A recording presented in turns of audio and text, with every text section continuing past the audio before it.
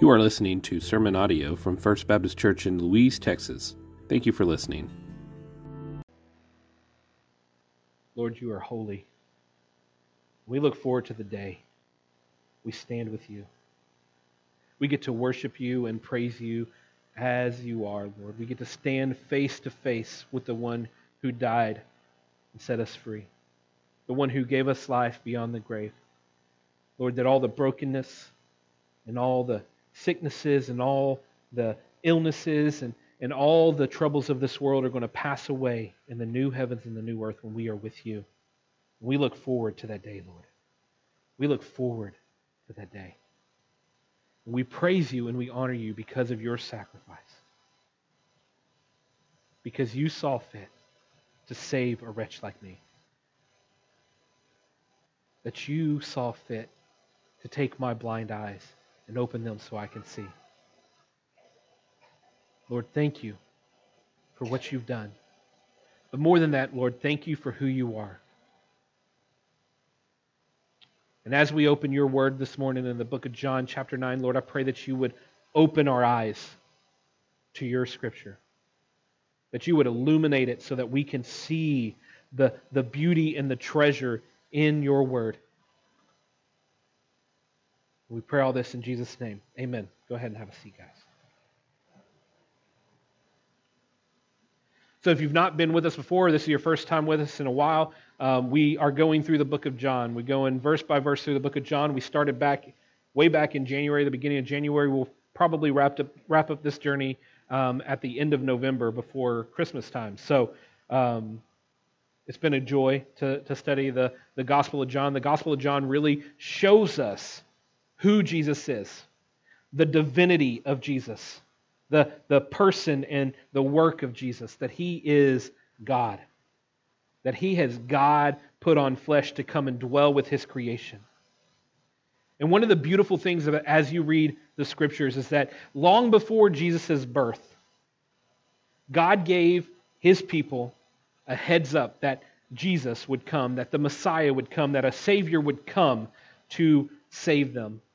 In fact, the first mention of this Savior happens in Genesis chapter 3, verse 15, right after humanity messes up, right after Adam and Eve disobey and rebel against God. God promises that He is going to restore them. He promises that He is going to restore them. And another way that God spoke to people about this coming Messiah, about this Savior to come, was through His prophets. And He distinctly told people that things were going to change when this man showed up, when this God-man showed up, when this Savior came on the scene. Things were going to change. That He was going to restore brokenness, that He was going to bring wholeness, that He was going to bring back sight to the blind, that He was going to take all that was broken in the world and fix it. And in John chapter 9, we read about Jesus. Like I said, the Gospel of John is all about Jesus and who He is. And John chapter 9 is a beautiful passage about Jesus opening the eyes of the blind man. A man born blind receives sight from Jesus. And as I was studying this passage this week, one of the interesting things that popped out to me was that how many times Jesus heals blind people in the Gospels. In fact, as a category of healings, Jesus heals more blind people than He does anybody else. I find that interesting, that Jesus opens the eyes of the blind. In fact, depending on how you count them, there's somewhere between 6 and 8 different instances in the Gospels, Matthew, Mark, Luke, and John, of Jesus healing blind people. And this is distinctly because the healing of the blind is a miracle reserved strictly for the Messiah. It's a miracle reserved strictly for the Savior that was to come. In Isaiah chapter 29, that one of the prophets of God, verses 18 and 19, he says this, "On that day the deaf will hear the words of a document, and out of deep darkness the eyes of the blind will see. The humble will have joy after joy in the Lord, and the poor people will rejoice in the Holy One of Israel." Just a couple of chapters later, in Isaiah chapter 35, it says this, "Then the eyes of the blind will be opened, and the ears of the deaf unstopped. Then the lame will leap like deer, and the tongue of the mute will sing for joy. For water will gush in the wilderness and streams in the desert. When the Messiah comes, when the Savior comes, things of this world are going to be different. And when Jesus entered into history as the God-man, things changed. Things changed. And all things in the future will be restored. And so when John the Baptist is in prison and he's curious about who Jesus, or he's curious about if Jesus is who he says he is, he sends some people to talk to Jesus, and he asks Jesus, "Who are you?" And Jesus replies to him in Luke chapter 7, verse 22. He says this, "Go report to John what you have seen and heard. The blind have received sight. The lame walk. Those with leprosy are cleansed. The deaf hear. The dead are raised. And the poor are told the good news." And this is a direct allusion to the promises in Isaiah that I just read, that Jesus has come to restore. And we must not forget that the physical healing of sight is merely a picture of the greater need that we have. Right? We need to have not our physical eyes open, but our spiritual eyes open. We need to be brought from darkness into light. We need our eyes open because we were all born in darkness. And that is what Jesus shows us in our text this morning. That the healing of the blind man shows a need for a better sight. That we need to see Jesus for who he is and for what he has done. And one day, if we truly believe, we will see him as he truly is. When we are fully transformed, when we are fully restored, when we are fully made whole. So John chapter 9, verse 1 says this, "As he was passing by, he saw a man blind from birth. His disciples asked him, 'Rabbi, who sinned, this man or his parents, that he was born blind?' 'Neither this man nor his parents sinned,' Jesus answered. 'This came about so that God's works might be displayed. We must do the works of him who sent me while it is day. Night is coming when no one can work. As long as I am in the world, I am the light of the world.' After he said these things, he spit on the ground. He made some mud from the saliva, and spread the mud on his eyes. 'Go,' he told him, 'wash in the pool of Siloam,' which means sent. So he left, washed, and came back seeing." This man encountered a radical transformation. See, John chapter 9 is a continuation of what we have been talking about for the past several weeks, the Festival of Tabernacles. There's this cycle in the book of John about the Festival of Tabernacles. This festival starts back in chapter 7 and comes to a close here in chapter 9. And that's significant because during this time, remember, there's a lot of celebration. There's a lot of excitement. There's a lot of joy. There's a lot of anticipation of the Messiah. Jesus has already declared earlier that he is greater than the water ritual that they would do during the daily ceremonies of the festival when he stood up and he said, "Come and take a drink of me if you want living water. And when you drink of me, springs of living water will flow from you." Right? He also declared that he is the light of the world back in John chapter 8, verse 12. "I am the light of the world." That is to combat the daily ceremonies for the Festival of Tabernacles when they lit those candelabras and the whole town of Jerusalem, the whole city of Jerusalem was lit up. In fact, it's on full display right now. Jesus being the light of the world is on full display right now when he opens the eyes of the blind. The man who was living in darkness can now see.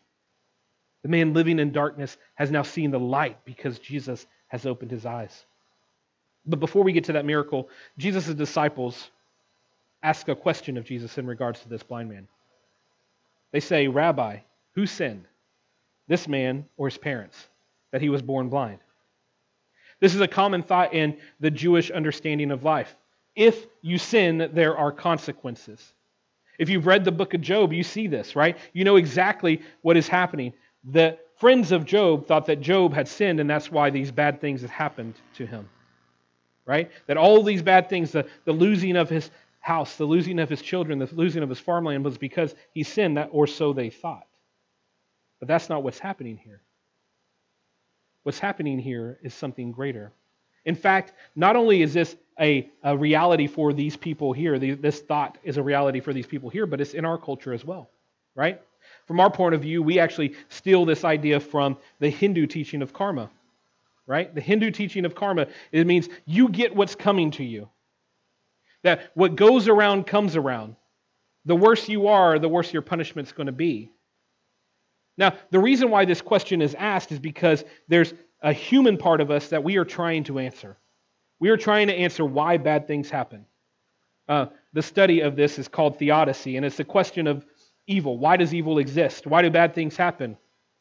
Why do these things happen? For people who believe in God or even just some spiritual realm, they want to blame those afflicted for their own problems. It's your fault that this is happening.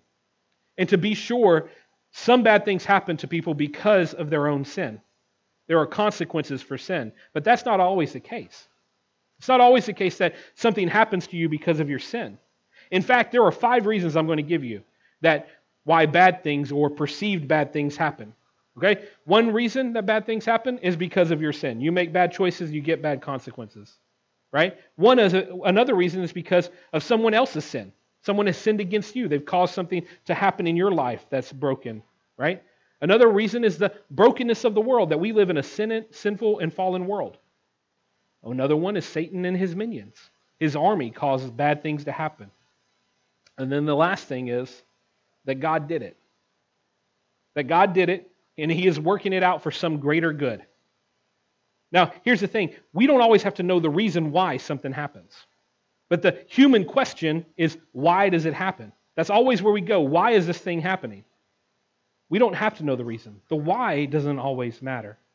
Sometimes there's something far more incredible happening that we can't even comprehend. In fact, here we see Jesus quickly corrects His disciples. No one is at fault for this man's blindness. It wasn't a consequence of sin. Jesus tells them that actually this man is blind so that God's works might be displayed in him. The man is blind so that God can be glorified. The man is blind so that Jesus could put on display that He is the sent one from God. So the reality is we don't have to know why these bad things happen. In fact, most of the time, asking why is the wrong question to ask altogether, especially as followers of Jesus. A better question is, what can I learn from this? Or what is God trying to teach me in this situation? How can God's glory shine through in the suffering? This man's life is about to be radically transformed. He's going to be radically transformed, and God's glory is going to be put on full display. This man, it tells us, was blind from birth, meaning that his only means of living depended on the generosity of others. He was living a hopeless existence. He was a shame to the community. He set out day after day begging for just some coins.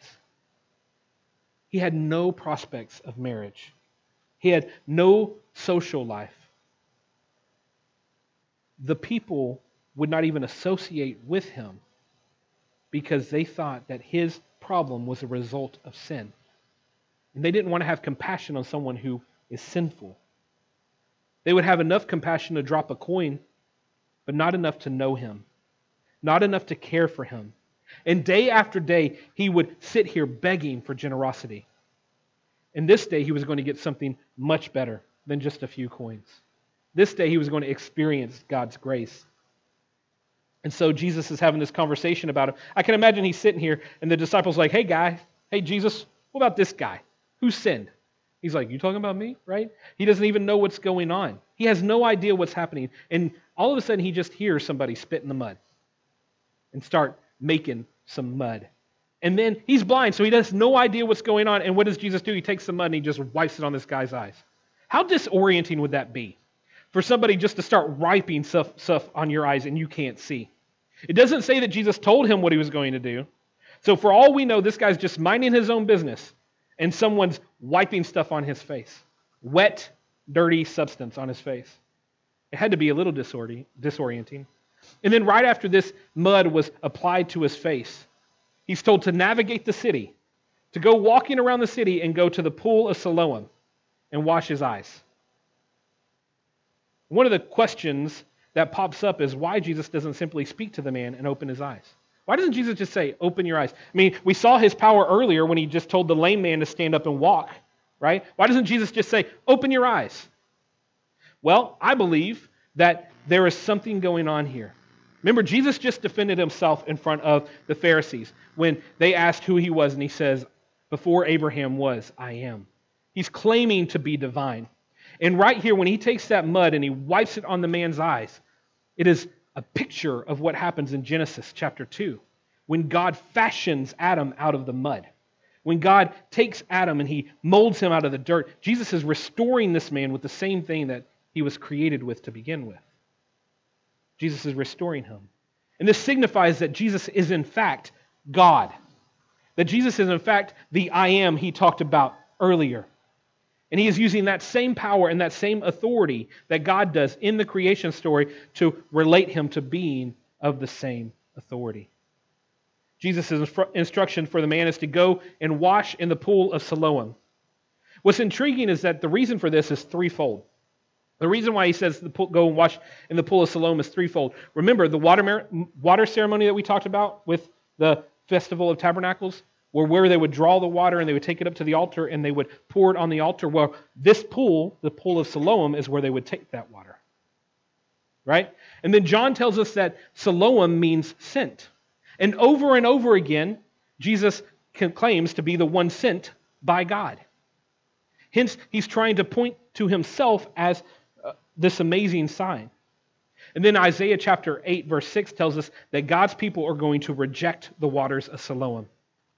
So Jesus is the sent one from God who is greater than the festivals and the traditions, and he is going to be rejected by the people he came to save. And this is all pictured in him sending this guy to wash in the pool of Siloam. In this recounting of the healing of the blind man, Jesus is once again asserting that he is the light of the world. This is a callback to, like I said earlier, John chapter 8, verse 12. I am the light of the world. He is the light that pierces the darkness. That reality is on full display here as Jesus heals this man and brings him out of darkness and into his marvelous light. Jesus restores and radically transforms this man from being unable to see to being able to see and experience the King of glory. But his radical transformation is confusing to those around him. They aren't really sure what to do with him. Jesus is keeping everybody on their toes as he does signs that point to the Father. This sign of healing causes confusion. The first people that are confused about this sign are the neighbors of the blind man. So in verse 8 you read this.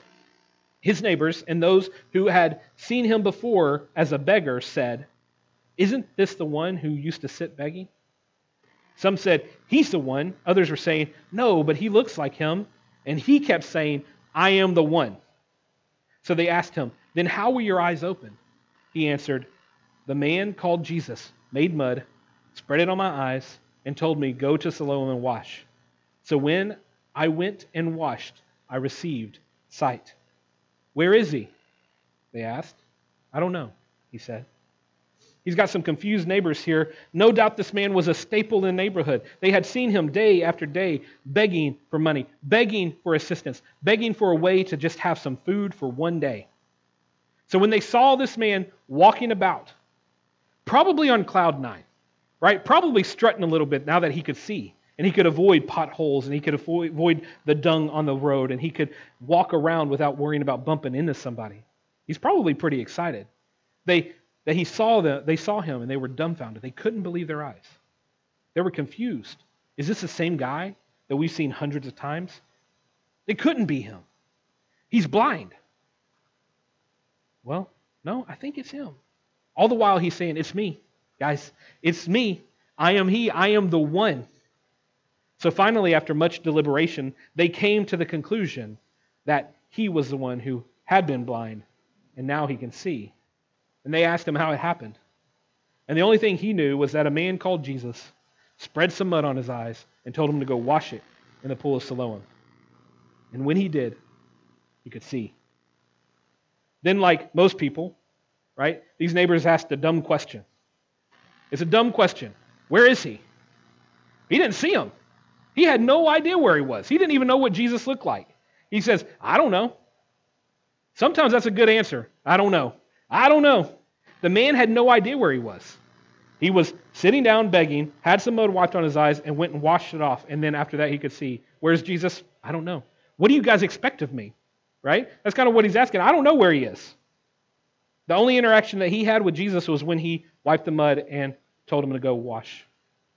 So the only response he has is, I don't know. But I don't know isn't a good enough answer for these neighbors. They want to know exactly what's going on. So what they do is they take this man to the religious leaders. Now I want you to know that as they're taking him to the religious leaders, they're not trying to get him in trouble. They're just as confused as everybody else. Rather, they want this miracle to be defined by the religious leaders. So they want to ask him. So in verse 13, it says, they brought the man who used to be blind to the Pharisees. The day that Jesus made the mud and opened his eyes was the Sabbath. Then the Pharisees asked him again how he received his sight. He put mud on my eyes. He told them, I washed and I can see. Some of the Pharisees said, this man is not from God because he doesn't keep the Sabbath. But others were saying, how can a sinful man perform such signs? And there was division among them. Again, they asked the blind man, what do you say about him since he opened your eyes? He's a prophet, he said. So we're going to go through a series of 3 interrogations, and this is the first interrogation. The first interrogation, John provides us with a little more information about the blind man's healing. What does he tell us? That this healing took place on the Sabbath, which, as we know from the previous chapters in John, is a big no-no for the religious leaders. You don't do stuff on the Sabbath. They hate it when the Sabbath is broken. There's no way that they can believe that Jesus is from God because he breaks the Sabbath. He doesn't keep the Sabbath. According to their man-made laws and their man-made traditions, Jesus violated at least 2, if not 3, rules when he healed this man on the Sabbath. The first rule he broke was that healing somebody. You could not heal somebody on the Sabbath unless their life was in danger, and obviously this man's life was not in danger. Jesus also violated the work mandate because kneading and mixing was classified as work. So what did he do? He kneaded and he mixed that mud together. Therefore, he worked on the Sabbath. Some rabbis also taught that anointing the eyes in any way on the Sabbath was a violation. And now Jesus is guilty of all 3 of these things, right? In their minds and in their hearts and in their eyes, Jesus is guilty of all 3 of these things. However, we also see that people are confused by Jesus' action. There's division among the religious leaders. Some of them are convinced that he's not from God, that he is an absolute sinner because he violates their laws. Others of them are asking a very real question. If he is a sinner, how can he do these things? If he is a sinner, how could he do these things? How is Jesus able to do these things and not be sent by God? And this is a really good question because we need to take some time to think through it for just a minute because it can cause some confusion. Does this mean that only God can do supernatural things? That's the question. Does this mean that only God can do supernatural things? No, it doesn't. A supernatural sign is not necessarily a sign of God's power in someone's life. This may be confusing, so let me add some clarity for you. The devil and his army, his minions, have some power in this world. They have what we would call supernatural power because they are supernatural beings. We have to be very careful in recognizing the difference between something that is simply supernatural and something that is divine from God. Right? Something that is supernatural and something that is from God. Something supernatural is outside of nature. Something divine is from God. Sometimes we can witness something supernatural and attribute it to the divine. For instance, a trend that's going on right now for people around my age and younger is that they start manifesting things they think that they're manifesting things into existence, right? Whether they're meditating or chanting or believing hard enough, whatever you want can become your own reality. This is really popular, like I said, with people of my generation and younger. In many of our churches, it's crept into them and made its mark too. So for these people, they say they love Jesus. They try to manifest or speak something into existence.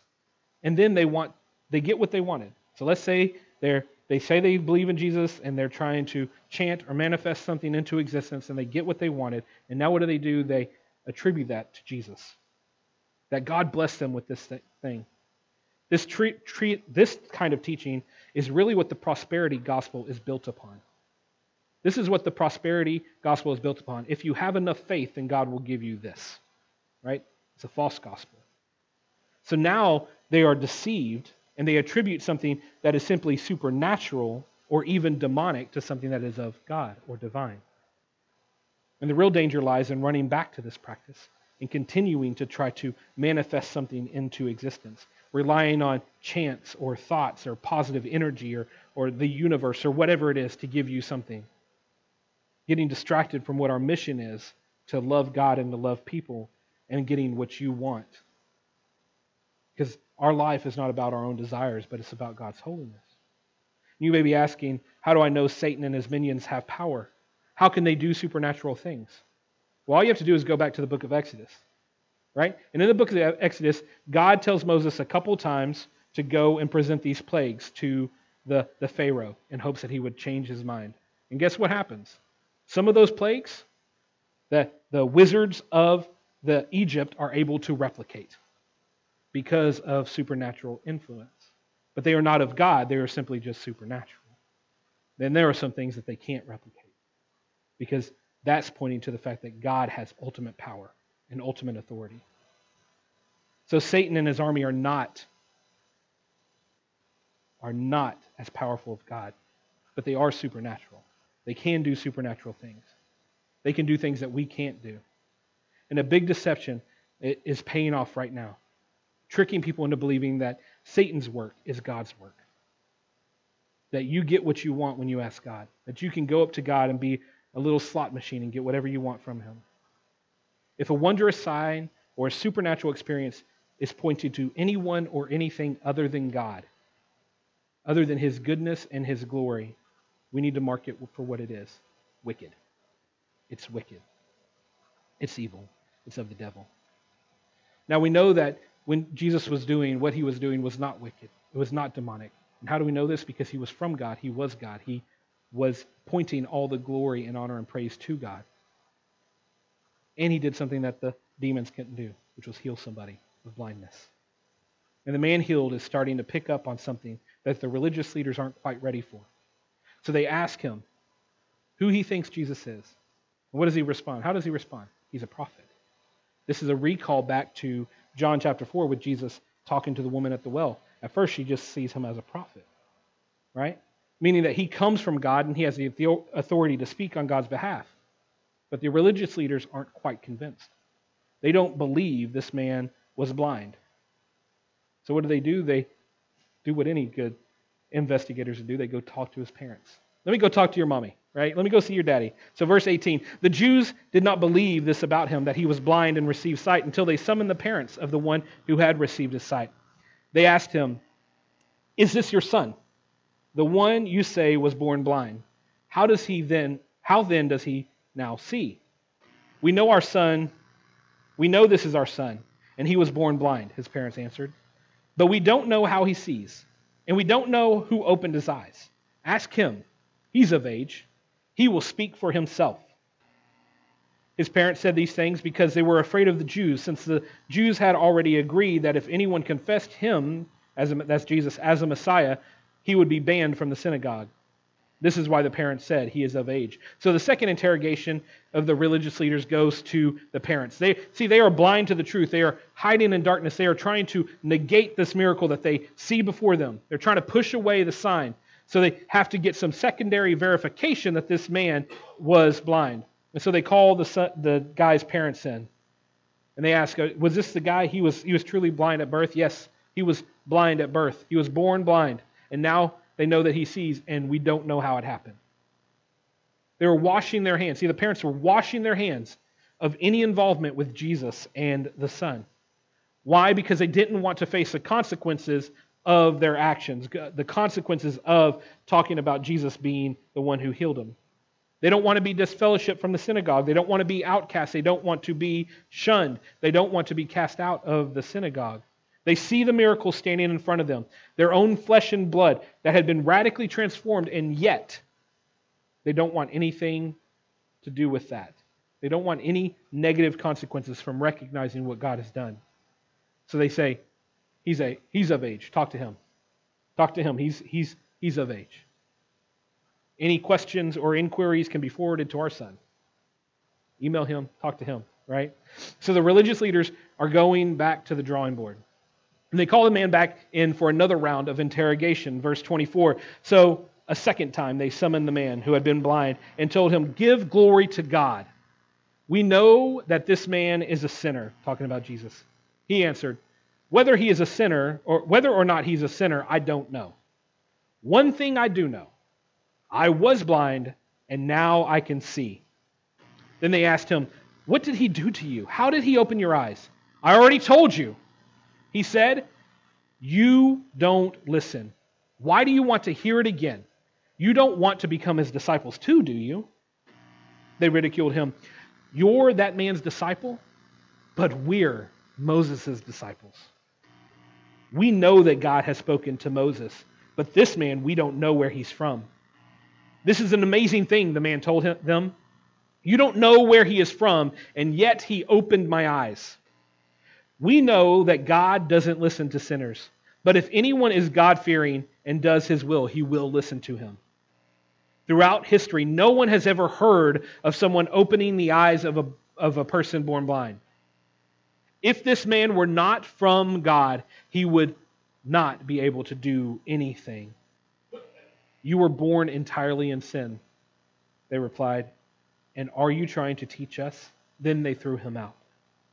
Interrogation number 3, the religious leaders demand that this man give glory to God. And this statement, "give glory to God," is not a praise statement, but it's the equivalent of a Jewish oath, which the authorities employed to call a man to give honest witness and confess any sinfulness in his testimony. This happens a few times in the Old Testament, but one such time is found in Joshua chapter 7, verse 19, when after they had raided Canaan, Achan, one of the generals of the army, had stolen some stuff from the place he wasn't supposed to. And he had been discovered and he disobeyed God. And Joshua commands Achan to give glory to God. Basically, he's saying, confess your sins. Confess your sins. These religious leaders are convinced that Jesus is a sinner. They are convinced that Jesus is not who he said he is and that he is not glorifying God, that he is wrong.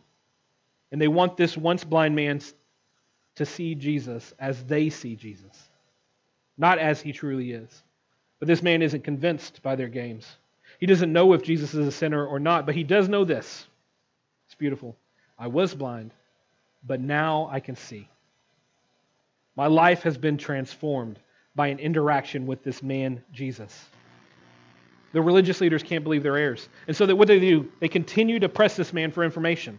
They continue to ask him the same question over and over and over again. They continue to overload him. And he reaches his breaking point in verse 27. Right? He says, "I already told you, and you didn't listen. Why do you want to hear it again?" You don't want to become this man's disciples too, do you? But they don't want to become Jesus' disciples. Why? Because they are Moses' disciples. They still see a disconnect between Moses and Jesus, rather than seeing Jesus as the fulfillment of what Moses had promised. So this man who has been sitting on the side of the road begging for coins and stuff sends them on a theological tizzy when he says this: "Throughout history, for all the time that we have existed, no one has ever heard of someone opening the eyes of a person born blind." Basically him saying, "Here I am, which you have never seen or taught. I'm standing in front of you as a message of the Messiah to come, as a restoration of what God has promised. You are looking at the miracle, and you're too blind to see." He confronts them with this truth, that this radical identifier of the Messiah has come to pass. And he confronts them, but they dismiss him. And why do they dismiss him? Because he's not trained in the law. He doesn't understand how to study. He doesn't know how to read. He isn't full of years of theological training. So the religious leaders take his challenge and they throw it out. They say, "Your argument and your challenge hold no water here. You're just a blind beggar. You have no authority." And meanwhile, he's just standing there going, "Guys, I was blind and now I see. Something has radically changed. Something has been different." And then they dismiss him even further by saying, "You were born entirely in sin. Everything that you have to say, not worth listening to because you were born in sin. You can't teach us anything. You can't possibly know more than I do. We are elite studiers of the Word of God, and you are wrong. I'm blind. I was blind, now I see. How can I be wrong? Things have transformed. Things have been different. Well, they're tired of listening to him. So what do? In the face of that truth, in the face of that miracle, in the face of God's power standing in front of them, they cast him out of the synagogue, dismissing him, saying, we don't want anything to do with you. And one of the things that this casting out is meant to do is to show us a contrast between this man's conviction and his family's denial. Right? That his families were afraid to be cast out of the synagogue, and this guy is standing boldly and firmly saying, I will stand for the truth. I will stand on the Word of God. I will stand on what Jesus has done in my life regardless of the consequences. When this man's parents feared being cast out of the synagogue, he welcomed it because he wasn't going to compromise the truth. And guess this, he was an outcast when he was blind, and he's an outcast now. He was getting shunned when he was blind, and he's still getting shunned. His position in society hasn't changed. But he was blind, and now he sees. He's not hopeless anymore. When he was on that mat blind, he was hopeless. And when he had been radically transformed by Jesus, even though his circumstances hadn't changed other than the fact that he could see, he stood on the truth. He's no longer hopeless. He had gained something greater than everything that he had lost. He can now see. And he's about to meet the one who opened his eyes. Verse 35. Jesus heard that they had thrown the man out. And when he found him, he asked, do you believe in the Son of Man? Who is he, sir? That I may believe in him, he asked. Jesus answered, you have seen him. In fact, he is the one speaking with you. I believe, Lord, he said, and he worshipped him. Here we see a true belief. For the majority of the story, most of this story, Jesus has been absent. This is all about this man's testimony and this man's witness. Here, Jesus shows back up. After this man has been cast out of the synagogue, after he had lost everything that he wanted to gain. It's gone, but he's still standing on the truth. And notice this, the man didn't go look for Jesus. The man didn't go looking for Jesus. Jesus went looking for the man. When he found him, he looks at him. This is the first time this man had seen Jesus. He doesn't know who Jesus is. He doesn't know what Jesus looks like, but Jesus knew him. Jesus saw him in his hopelessness. He knew him before his transformation, and now he is going to reunite with him in that transformation. And as Jesus approaches him, he asks him, does he believe in the Son of Man? Does he trust in the Son of Man? Not does he believe and accept the signs of the Son of Man, but does he believe in the person behind the signs, the reality behind the signs? The Son of Man who brings hope, who brings forgiveness, who brings transformation to all who believe and trust him. And the man wants to know, who is this guy? Who is this Son of Man? I want to trust him. Jesus says, you have seen him. His eyes had been opened to the reality of who Jesus is. And now his life is radically different. He has been transformed by an encounter with Jesus. And what is his response? What is his response when Jesus says, you have seen him? He falls down and worships Jesus. Literally, this word worship means to lie prostrate before. Grateful for the new life that Jesus has given him. He's excited to worship the King of all kings, the Messiah, the one who came to restore sight to the blind. I want us to notice this man's journey that he went on.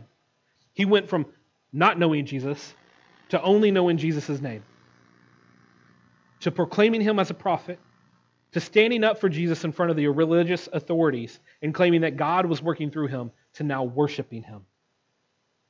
That's the journey that this man went on. And sometimes coming to faith is a process. You hear about Jesus, right? You don't know much about him. And then eventually you get to the point where you know him. That's what this man experienced. But when he finally saw Jesus and he talked to Jesus, he believed. He trusted and he worshiped. Why? Because his eyes had been opened. Jesus revealed to him who he was, what he had done, and that he is worthy of all worship. This man has the true belief. And Jesus is going to sum up the entire event in these last few verses. Verse 39. Jesus said, I came into this world for judgment, in order that those who do not see will see, and those who do see will become blind. Some of the Pharisees who were with him heard these things and asked him, we aren't blind too, are we? If you were blind, Jesus told them, you wouldn't have sin. But now you say, we see. Your sin remains. So Jesus is talking about this difference between true rejection, or true belief and rejection. The belief of the man is contrasted with the rejection of the religious leaders. When Jesus came, he came to save. He came to draw people to himself. But with that drawing of people to himself, there are those who aren't going to believe. There are those who will. There are those who won't. Jesus' judgment is this. He demands people to respond to him. You have to respond to Jesus. And either you respond in belief or you respond in rejection. The only way to respond to him in faith and worship is to have our spiritual eyes open. We have to be awakened by Jesus. When we are born blind into this world. These religious men thought that they knew the truth. They thought that they weren't blind, so they continued to follow their blind activities. And when Jesus revealed himself to them, they blinded themselves even further. But this man, born blind, now sees Jesus for who he is. Jesus came to take the spiritually blind and open their eyes so that they can have a relationship with him. So the question is, are you blind? Are you blind to the things of God? And if you are, he wants to open your eyes. He wants you to see. He wants you to experience his goodness and his grace. And if you aren't blind anymore and Jesus has opened your eyes, he wants you to tell other people. Like this man, go and tell people about the fact that you were once blind and now you see. That God has changed you, that he has transformed you, and he has made you new. That is the calling. That your testimony matters. Your witness matters. That you don't have to have a magnificent thing where God rubs mud on your eyes to have a good testimony. Your testimony is that you were once blind and now you see the goodness of God. That is your testimony. Tell others. Tell others about his goodness. Tell others about his grace. Tell others about the love that he has for you. Let's pray. Father God, thank you for today. Thank you for the opportunity to worship you. Lord, if there's anybody in here whose eyes are blind, open them. Lord, if there's anybody in here who thinks they see and they don't truly see, Lord, humble them. Lord, help us to see you for who you truly are, that you are worthy of all worship, honor, and praise. We thank you. In Jesus' name we pray. Amen. Let's stand and sing some songs. Thanks for listening. To find out more information about our church and ministries, visit fbclouise.com.